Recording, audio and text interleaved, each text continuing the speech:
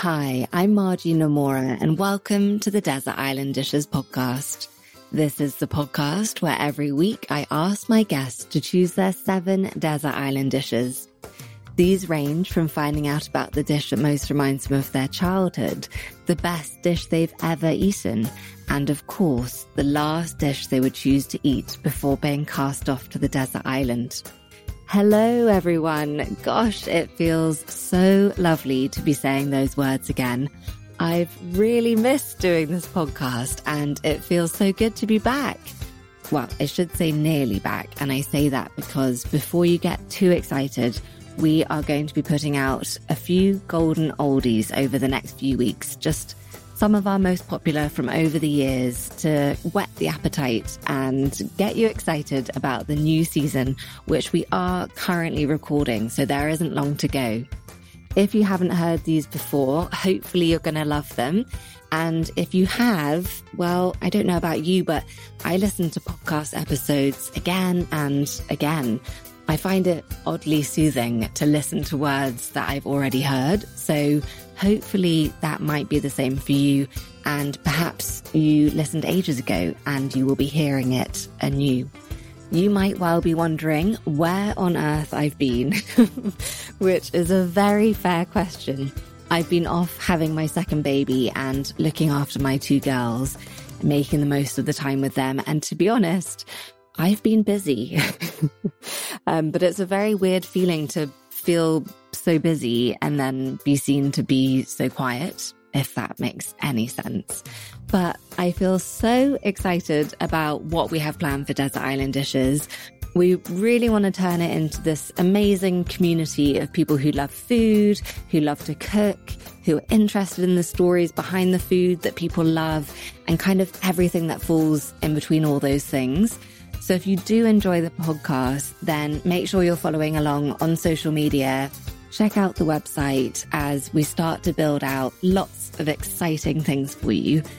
And all of this to say in a very long-winded way, thank you so much for sticking with me, for sticking with Desert Island Dishes during our quiet season. But we are very much back and really, really excited for all that's in store. You are the big reason for the success of this podcast. And every time you share it on social media or with your email list or you tell your friends about it, it really does help it to grow. And that's what has enabled me to keep bringing it to you. So thank you very much. I thought it would be appropriate to kick off with one of our most popular episodes to date, with the one and only Stanley Tucci. To be honest, I'm still pinching myself really that I got to go to his house and we sat in his amazing artist studio, which is at the bottom of his garden. And to get there, you walk past his amazing garden outdoor kitchen. I mean, just the dream. And, we talked all things food and it was dreamy. He is everything that you would imagine him to be and more. So I do hope you enjoy. My guest today is Stanley Tucci. Stanley is a multi-award-winning actor, director, writer, and producer. You may know him from films such as Big Night, Julie and Julia, Lucky Number 11, Conspiracy, Devil Wears Prada, The Lovely Bones, or The Hunger Games, to literally name just a few. His other great love in life is food, and it has been said of Stanley that he is a food connoisseur who also happens to act and direct. Whilst reminiscing on his childhood, he has said, "Food has become a kind of obsession with me, but it is more than that. It is another limb or organ, and it is part of who I am." Welcome, Stanley. Oh, thank you. So I know I should play it very cool, but anyone who listens to this regularly will know that that is not in my nature. And I'm so excited to have you on Desert Island Dishes. To get us started, how do you think you'll get on the desert island? Well, I think I'll get on well. Yeah. Yeah, I think so. Are you good in your own company? Yes, sometimes, because I'm a multiple personality, so it's easy. No, I'm kidding. Yeah. Like most actors, yeah. Yeah. So I know from everything I've read that you grew up in a family that loved food. You say it was integral to who you were and the way you lived. So let's talk about the first desert island dish. And that's the dish that most reminds you of your childhood. Oh, it's so hard. There are so many that remind me of my childhood because my childhood was so much about food. Okay, I suppose it would be, it's funny, I keep coming back to it, these little potato croquettes Ooh. that my mom made that were my grandmother's recipe. They're absolutely delicious. And I keep meaning to make them. I have to make them. They're so good. And I remember we lived in Italy when I was a kid. I was 12 and 13 for a year. We lived there. And I had a terrible flu for almost a week or something, really, really bad stomach flu. And as I started to sort of, mend a bit, all I could think about were these potato croquettes. And my mother then made them for me when I got better. And that's when you know you're feeling better. That's when you know you're feeling better, exactly. And I always think about them. They're so good. And anyway, that's yeah.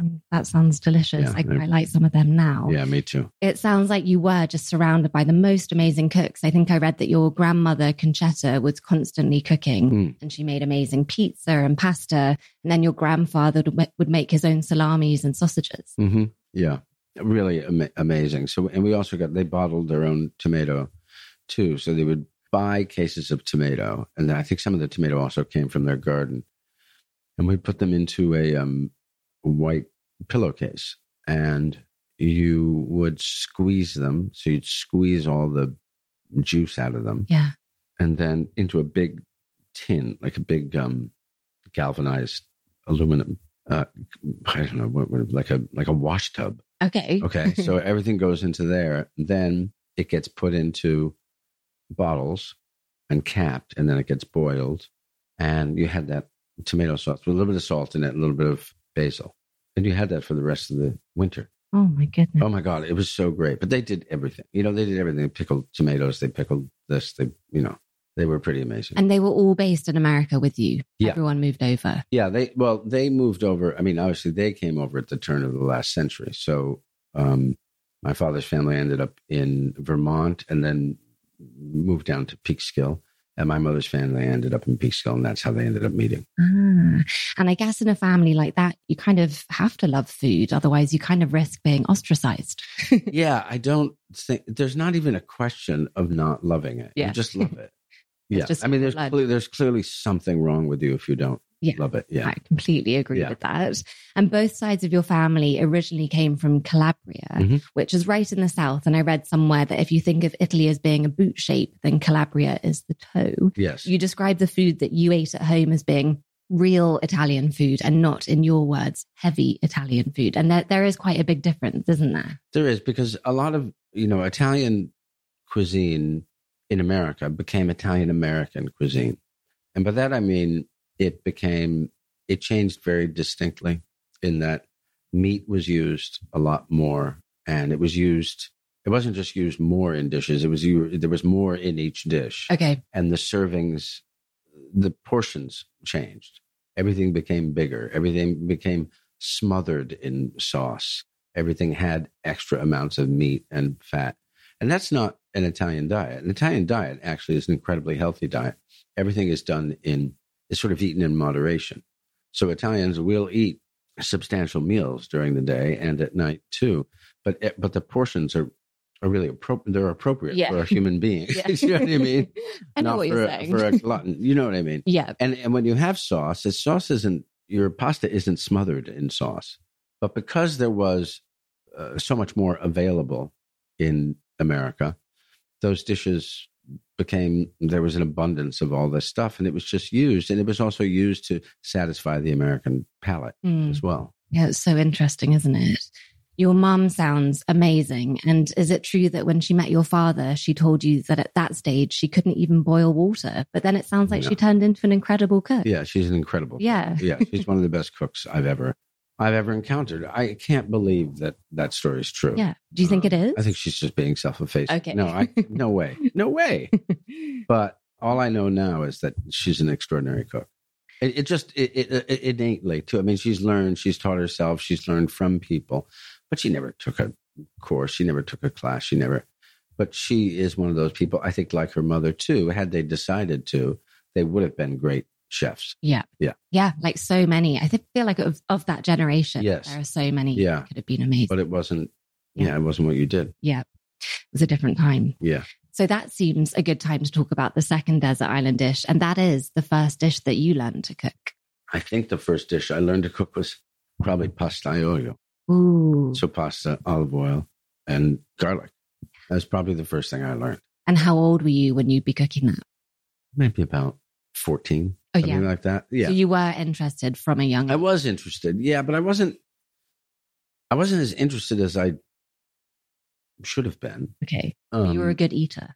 I was an incredible eater. Well, that's a talent. Yeah, incredible eater. I mean, I ate Yeah. I would have 3 bowls of pasta for dinner, and then we'd have, chicken or something. I mean, I ate and I weighed nothing. Oh. I would eat like 10 men. It was, It's happening. You're making me jealous. Weird. Yeah. And so, as you say, you lived in Florence for a year at the age of 12 when your dad, who was an art teacher, took a sabbatical, and you went to school there. And you say within 2 months you were fluent in Italian. And that's really when you fell in love with art, isn't it, during that trip? I think so, yeah. I mean, I was always interested in it because my dad was always doing something. I mean, I would go to school with him in the summer sometimes when he taught summer school. And I loved that because he taught me how to do a lot of different things. And then watching him, well, sometimes we would pick him up or meet him at he studied at the Accademia in Florence. And he was very excited about it. I mean, because, there he was studying at one of the most important art institutions in the world, learning bronze casting. And it was very exciting for him. And I did very much fall in love with art. And I think you began to understand the connection between classical art and contemporary art, which is what my dad was trained in, which I loved and still love, particularly I think the abstract expressionism but you really were able to start to make those connections. Yeah. And you loved it so much that you did think about sort of doing that. I did. As a career, but of starting to act. I know you've said, I just always knew as a child that when I performed in plays, I felt more comfortable on stage than I did off stage. And I think that's a really common experience with people who fall in love with acting. And I guess it's sort of counterintuitive, but actually perhaps it's less scary to pretend to be someone else because you can always fall back on the fact that you're acting. Yes. Yeah, it's true. It's true. Yeah. It's very safe being somebody else. Also, because you're only going to be that person for a very short period of time, unless you're doing an incredibly long run of a play. Yeah. As a child, were you quite extroverted? Like, were you very confident? I was at once very extroverted and painfully shy. Okay, that's interesting. Yeah. But not when it came to acting. No, when it came to acting, it was easy. It just made sense. When it came to acting or playing football, European football, not American football. The only kind. The only kind, the real kind. I felt very comfortable. Yeah. Very comfortable. You've also said, to me, an actor is someone who takes on different personalities and you become them. And then when it's over, you get rid of them and you become someone else. I don't want to go through my whole life just as myself. It's much more interesting to pretend to be other people for a little while. Is it hard not to keep aspects of the characters you play? Obviously, you played some awful characters sort of in The Lovely Bones. I'm not suggesting you're taking on those character traits, but if you're playing a particularly well-written character, are there sort of elements that you do find yourself adopting even when the film stops rolling? Yeah, there's no question that pieces of an accent will stay with you, behavior will stay with you for a little bit, and then it's on to the next thing. Yeah. And as you're preparing for it too, it'll start to kick in a bit, and you find yourself phrasing things differently. Or I think particularly if you're working on an accent. Yeah. Oh yes, a dialect. Yeah. Yeah. And have you ever done like the full character acting where you just don't break character even when you're at home sort of preparing? Is that no, I don't understand that. No. Quite full on. Well, yeah, but that would be very disturbing for your children. I just can't. I think that's a terribly selfish thing. I mean, some people do it and that's the way they do it. And that's great. But I don't feel the need to do that. Yeah. I hope that people watch my performances and don't think, well, maybe he should do that. No, I don't think it's suffered because but to me, it really just, look, it's pretend. It's all pretending. It's not like I really am that. I mean, it's, what this is, I think gets into the whole thing nowadays of why aren't you casting so-and-so as a blah, blah, blah, because they really are that. And there are certain times when, yes, I guess that's appropriate. But at the same time, it's pretend. Yeah. We're acting. That's the whole point of it. Then the whole art form or craft is moot. Yeah. Yeah, that's so true. It's sort of like, well, write what you know. Yes, that's true to a certain extent. And yet at the same time, who knows anything about science fiction? Yeah. I mean, who knows anything about, it's all make-believe. It's all make-believe. You just make up a story.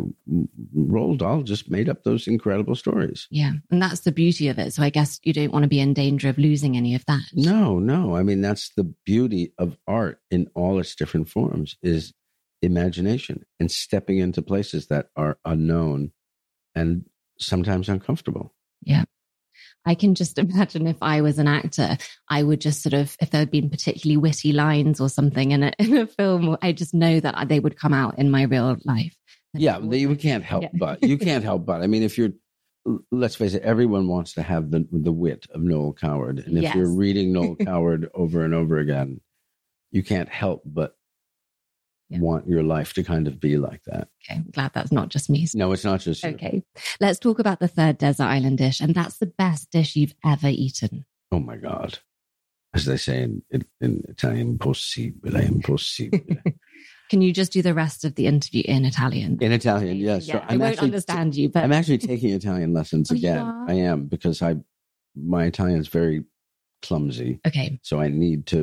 So I've started taking it again. It's really fun. Yeah, actually, it's really fun. And suddenly you realize, because I learned 45 years ago, and obviously I haven't spoken every day, but when we go to Italy, I'm speaking it, but it's sometimes embarrassing. So I'm taking it again. It's actually really fun. Yeah. And suddenly your brain, sort of kicks in. You go, oh, I had no idea I remembered that, And then other things, really simple things, you're like, how could I not know that? Are you trying to get away from answering my question? I am. Yeah. I am. The greatest dish, this is an impossible question to answer, obviously, but you know what I was thinking about today was bouillabaisse. Ooh, yes. Let's bring it back. Let's bring it back. Where'd it go? I was thinking about, and I had this craving for it. And there's this restaurant in Cannes, or outside of town, where I ate once when I was at the festival once. And it was so delicious. It was so perfect.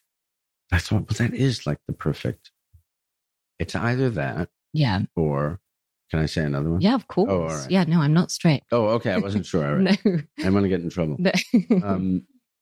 Squid ink risotto with shrimp is really one of the greatest things ever. So good. Where's the best one you've ever had? Probably in Venice. And there was a place in Los Angeles, oddly enough, that used to do it really well. Oh, really? Too. Not as much anymore. Okay. When they first opened, they were better. Those are two options. It's so good. It's really just so good. Yeah. I've already had lunch, but I can eat those again. Yeah. So in any career, there are big breaks and elements of luck and timing. Did you have a big break in your career? Because I read that the first time you appeared on Broadway, you did so with a friend, and it was their mum who happened to be performing in the show. Mm-hmm. And so you got in there. But when you look back, what do you think your big break was? Or was there sort of the biggest role that you'd had at the time where you thought, I'm really onto something?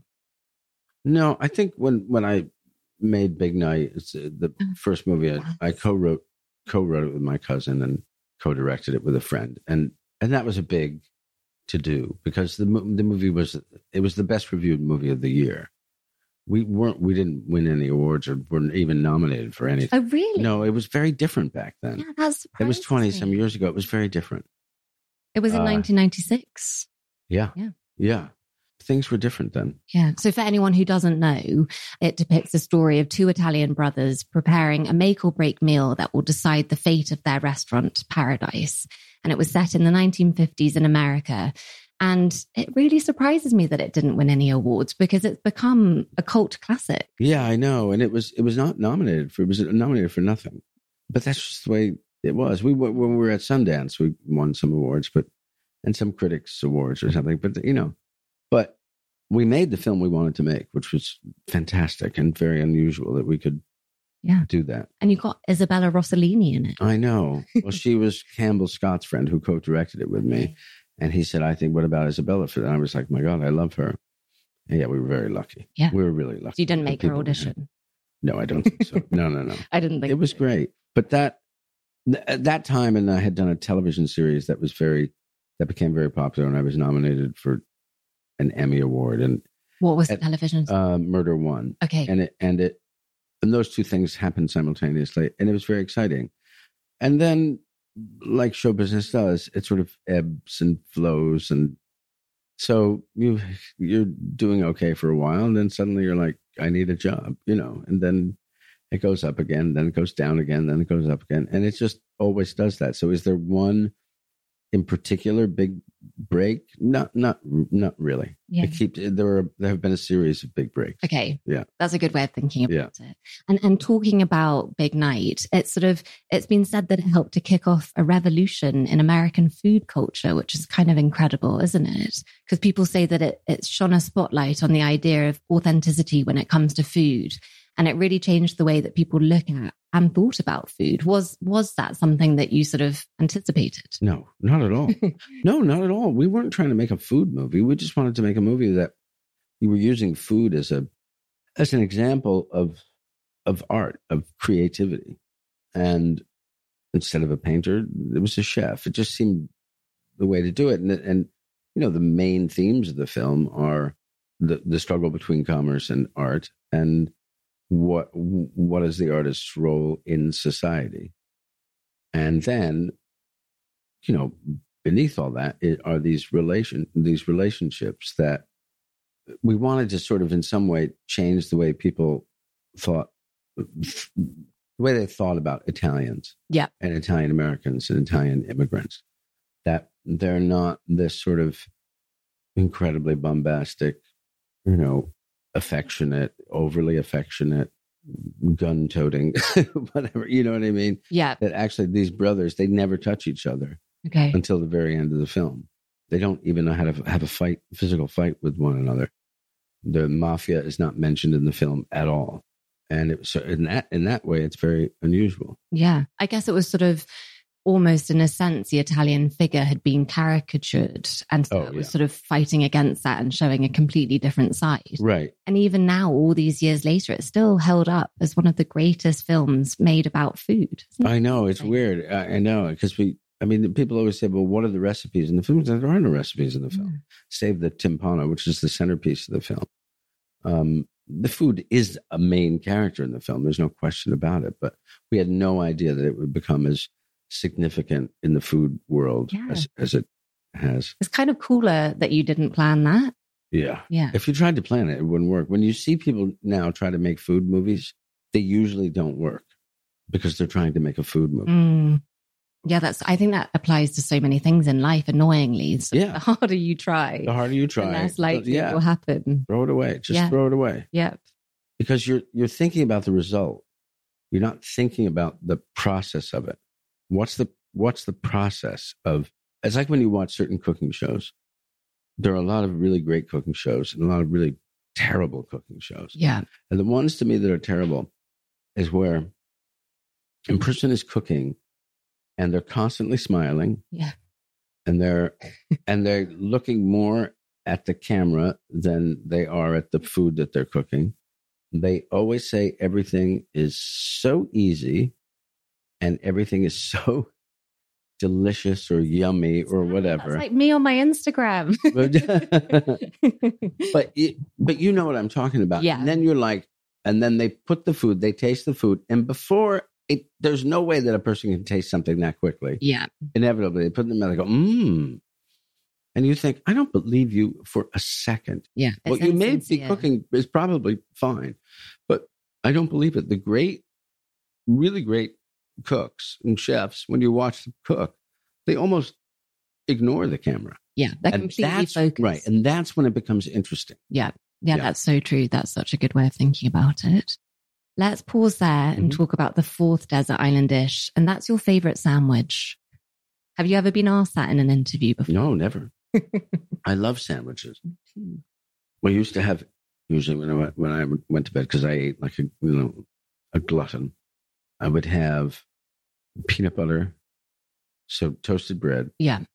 peanut butter, banana, and honey. Ooh, yes. What, just as like a little midnight snack? Mm-hmm. I like it. Mm-hmm. So delicious. So delicious. So that is a really good sandwich. And has that remained a firm favorite? Yeah, I still love that. Obviously, I can't eat one every night like I used to. And then also just like a grilled cheese with prosciutto or something like that. Prosciutto, maybe mozzarella, and then either just a thing of just a couple leaves of basil, Yeah. or a little bit of pesto in there. So good. Yeah, that's a really good sounding sandwich. Right? Yeah. I know. Yeah. Do you get to have them often? Not as often as I want to, yeah. So talking about food and films, we have to talk about Julia and Julia, where you play Paul Child, the husband of Julia Child. And I mean, Julia Child, she's just the biggest icon for so many reasons. She created this idea of the TV chef and she made it all seem so doable. I guess what you were just saying before, she's sort of the epitome of that. And of course, she loved butter, which the best. I have an apron in there. I'll show you later that Nora Ephron gave us all. What does it say? It says, "Is there anything better than butter?" Oh, Nora knew. Nora and Julia both knew. Yeah. And I love that Julia Child discovered really at the age of 50 who she was, which I think is so encouraging. I know that you grew up loving the work of Julia Child. So was it just like a dream come true when that job came up? It was a dream. I couldn't believe it. I mean, I had known Meryl because we had done The Devil Wears Prada. Yeah. But we didn't really work a lot together in that film, but I had known her socially and we were at a friend's Christmas party when she asked me, would you be interested in doing this? And I was like, Meryl asked. Meryl asked me. I said, are you kidding? What do you say? No. I'll check my diary. Yeah, maybe, And then it was so exciting because I love Julia Child. My mom used to watch her when I was a kid. And I remember, if you were home sick one day or something, or I can't remember whatever she was on, or after school or something, my mother watching her. And I just remember watching and just thinking, that is the greatest thing, like almost tearing up because she loved what she did so much. Yeah. She was so good at it. And it goes back to, like we said before, that she was never, you never felt like she was performing for you. No. She was simply showing you how to do something that she loved. Yeah. You could tell she loved it so much. Yeah. And she enjoyed the food so much, which is what you want to see. Yeah, that's it. Yeah. That's it. You don't want to watch someone who, doesn't go home and eat that food. Right. Exactly. Yeah. There was nothing show-offy about it. It was just very straightforward. And the thing is, it was her wonderful personality that, on top of it, that just made it fantastic. Amazing. Yeah. And it is the most gorgeous film. And the scenes of you two together are just perfect. It's sort of a true love story. How was it working with Nora Ephron, who's just another icon and obviously an incredible woman? Was she as funny in real life as she is in her writing? She was incredibly funny. Was she? I mean, she was as dry as a bone. She was great. She was really great. And I mean, so smart. I mean, way too smart. And she knew what she wanted. She knew exactly what she wanted. And you'd say, well, what about this? And she'd go, no. Oh, all right. Pretend right. Thinking about it. Yeah. No. Yeah. I've been reading her book, I Remember Nothing, recently, and she talks about the process of filming and the idea of films that are flops, so films that don't do as well as you expect, and that she says nothing can really compare to that feeling. Something she said that really stuck with me was that she said sometimes the more fun you have on a set, the less likely it is that the film will do well. But that doesn't seem to be true with Julia and Julia. No, we had a great time, actually, and that seemed to work. Also, The Devil Wears Prada, that was maybe the most fun I've ever had. And that worked out. But I do know what she's saying. Yeah. I have had that experience. The second film I directed was like that. Oh, really? The set was so much fun, and the film it just doesn't work, which is my fault. And it is true. It is true. Because they're like, oh, aren't we all so funny? Aren't we all so ha, ha, ha, ha, ha? And then you see the movie, you're like, oh, what's that? That's not funny. Yeah, she said if you saw the sort of sound engineer rolling on the floor laughing, you're in trouble. You're in trouble. She's right. She's absolutely right. So let's talk about the fifth desert island dish. And that's the dish you eat the most often. Well, now pasta and cannellini beans. Ooh. And so you just saute the cannellini beans and pasta, all different kinds of pasta. Yeah. And you can make it into like a pasta fagioli, like a bean soup, a little bit of pasta. Or have a long pasta and make it just I have it in there. I just ate it before. So cannellini beans. You didn't save me any. I'm sorry. No, I have some. I have it for you. Garlic, onion, cannellini beans, a little bit of tomato, and then maybe either Swiss chard or kale. Yeah. Right, which is sort of cooked prior to and then put into that. And the tomato is made separately as well. And then you put that in. And some chicken stock. And then you can puree some of it and then put it back into the thing. Yeah. And then just have it with pasta. And it has everything you want in it. That it has amazing. the protein, you have the pasta, you have all the iron from the veg, and it's like the greatest dish in the world. And if you wanted to add shrimp to it, you can add shrimp to it, which would be really good too. Is that a Tucci invention? No, it's I don't know. It's just, I don't think I've ever had a sauce made from beans like that. It's a really good idea. I think it's sort of done. And claim it, Stanley. I'll claim it. Yes, I'll claim it. Yeah. You can make it with borlotti beans too, but I like the cannellini beans because borlotti beans sometimes are such a slightly more astringent or something. You know how they have that? Yeah. That I think it's the eye. Is that what it is? I don't know. I'm making that up. I don't know. No, it sounded good. Yeah, sounded good. Yeah. So I read a really lovely story about when you were dating your now wife, the lovely Felicity Blunt, and she lived above the Ledbury in Notting Hill, which has to be the coolest place to have. My God, I know. And you would go there very often. And one time, didn't they offer you some pheasants to take home? She did. Oh my God, they were so sweet. This was such a nice guy. We were talking to him about the pheasant. He said, "Oh, I have these pheasants." We were like, "Oh, wow, that's great. Ooh, I'd love to try those." And he brought us downstairs to the kitchen. And he said, and we're looking at them. He said, "Oh, God, they're so beautiful." And he says, "Do you want them?" And we were like, "What are you doing?" He said, "Take them. They're all yours." We said, "Really?" He said, "Yeah, I'll tell you how to pluck them." And he showed us what to do, told us what to do. And the next morning, we sat in front of the television. You were watching Saturday Kitchen, favorite show, and plucked the pheasants. I mean, if that's not romance, that I don't know is what so romantic. It really is, though. And then you cook them together. And then we cooked them, yeah.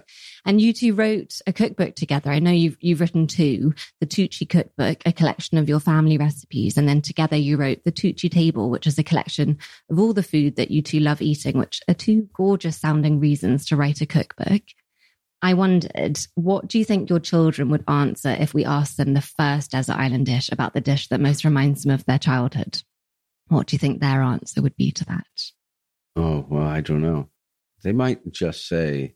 Please say something like a pot noodle. yeah. They might say something like pasta con piselli, like pasta with peas and tomato, or pasta con tonno, with tomato and the tuna fish. Yeah. Whatever it is, it's probably going to be pasta. But it might even be like veal milanese with, arugula, and then chopped tomatoes and with a little bit of garlic and olive oil, on top. How you put it on top. They love that. Or chicken, or just chicken cutlets. Yeah. Chicken cutlets is probably their favorite.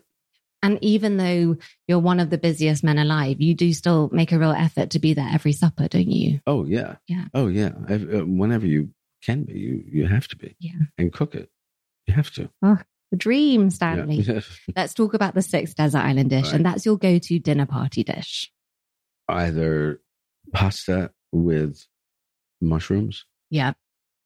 Or... That's one of the classics from your book, isn't it? Yeah, I love that. I love it.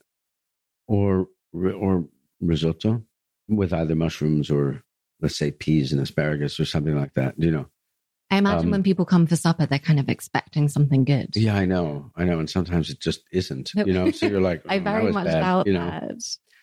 But also, what I do love to make, which is so easy and everyone seems to love it, is sea bass with, like a whole sea bass. Yeah.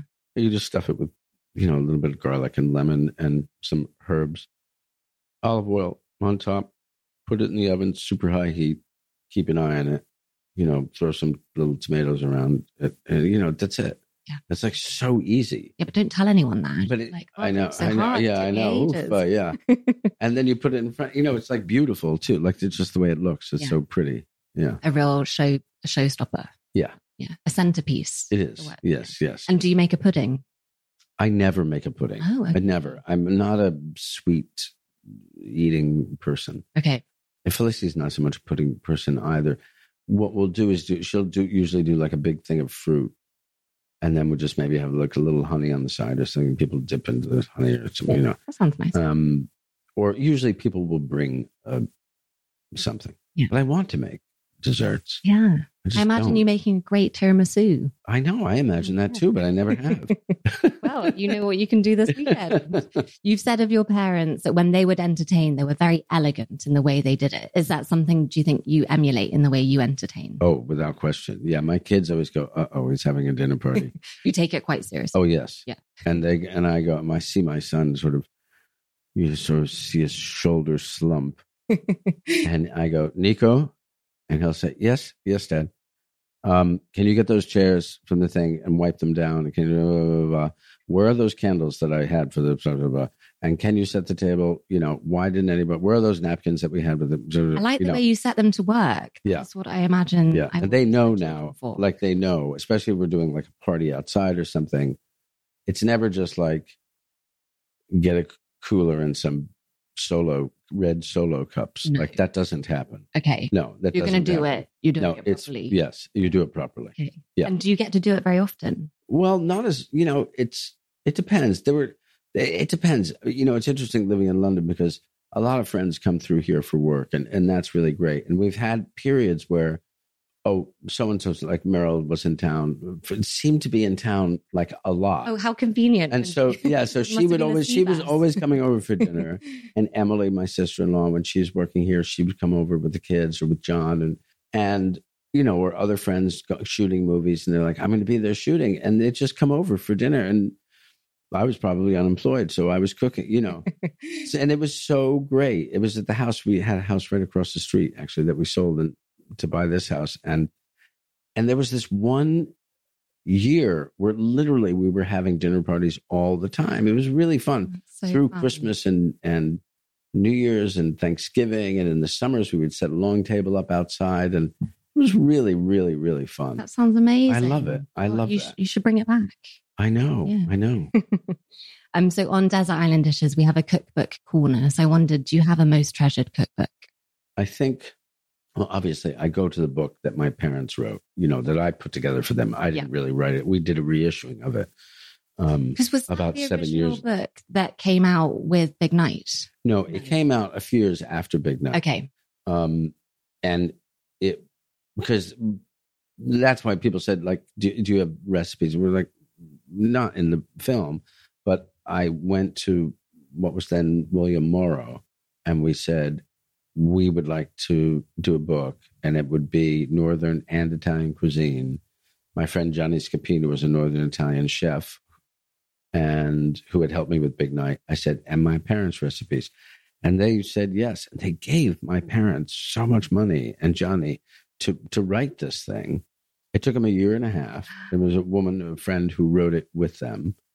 And it's I have to say, it's an amazing cookbook. It really, really is a good book. Then we reissued it about 7 years ago under a different title.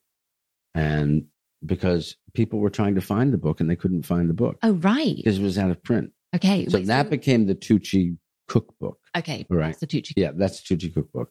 There's a sort of slightly pared down version with different photographs and stuff like that. And then Felicity, part of the deal of doing that was I would do a book with Felicity. So we did that. Oh. But my favorite book, I really love this one book, which is Regional Cooking of Italy. Okay. And it's really simple. It's the same book or almost the same book as the Silver Spoon cookbook, which is an Italian cookbook that basically has every cooking recipe, from all the different regions of Italy. And they're invaluable. The recipes are very straightforward. They're really, for the most part, simple. But it's a huge tome, and it's pretty great. I love reading Julia Child's cookbooks, but if you, it's very interesting looking at them now. Yeah, I was going to say. How many years on, because if you really try to cook, the art of, you're like, yeah, what? It changed. You wait, how much butter? Yeah. That's impossible. No, it's never impossible. Yeah, it's never impossible. Yeah. But I love Giorgio Locatelli's books, Made in Italy and Made in Sicily. Those are great books. And Lydia Bastianich has great. So do you have quite a serious collection? I'll show you later. Okay. Yeah. Yes. Right. We're on to the 7th final desert island dish. That is the last dish you would choose to eat before being cast off to the desert island. You're allowed several courses. I am? Oh, thank God. Yeah. Right. So I really love, oh my God, it's like impossible. So I love like tortellini in brodo. Mm-hmm. That's a nice thing to start with. Yep. Obviously you start with prosciutto or something, like that. Goes without saying. Carciofi alla Judea and deep fried small artichokes. Ooh. Like they do them in Rome. But also carciofi romani, when they do them, they're so good. And they like boil the shit out of them. And they serve them with a little parsley and olive oil. And so good. That, I guess, I would love a bistecca fiorentina. Mm-hmm. So good. And then even like a Maine, but it has to be a Maine lobster. Ooh. From the East Coast of America. Yep. Because that lobster to me is the best lobster in the world. Just steamed with clarified butter. You don't have to clarify the butter. I don't care. Yeah. And really, it's lobster is very expensive, but it's a really simple thing. And corn on the cob from like New York State corn on the cob from August when it's sweet. And the kernels are almost white with a little bit of butter and salt. And you put that, and then you make a fresh tomato salad with just olive oil and basil and a little bit. You rub the garlic around the bowl and you have that. And you take the bread. This is what we used to do when we were young. We would take the bread, you put the butter on the bread. You have the hot corn. You salt the corn. You rub the butter from the bread onto the corn, so the corn gets all buttery. Yeah. Then you eat the bread because the sweetness of the corn has gone into the bread with the salt and the butter. Yeah. And it's so good. Then you should take that and you mop up the oil from the tomato salad with the basil and a little bit of garlic and salt. No, it's incredible. It doesn't with get like better. A really great white wine from like Villa Sparina or something from Piemonte or something like that.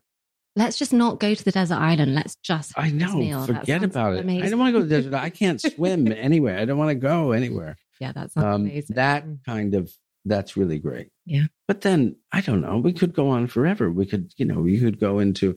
I love pizzoccheri, which is a northern Italian dish with buckwheat noodles and potatoes and greens. And it's a very hearty thing that you eat like after you've been skiing or whatever, coming down out of the Alps, whatever you did up there, I don't know. Yeah. I feel like this is going to be like a week-long feast. Before it would be a week-long feast. It would. Yeah, it really would. That's the only sensible thing to do. Yeah. Yeah.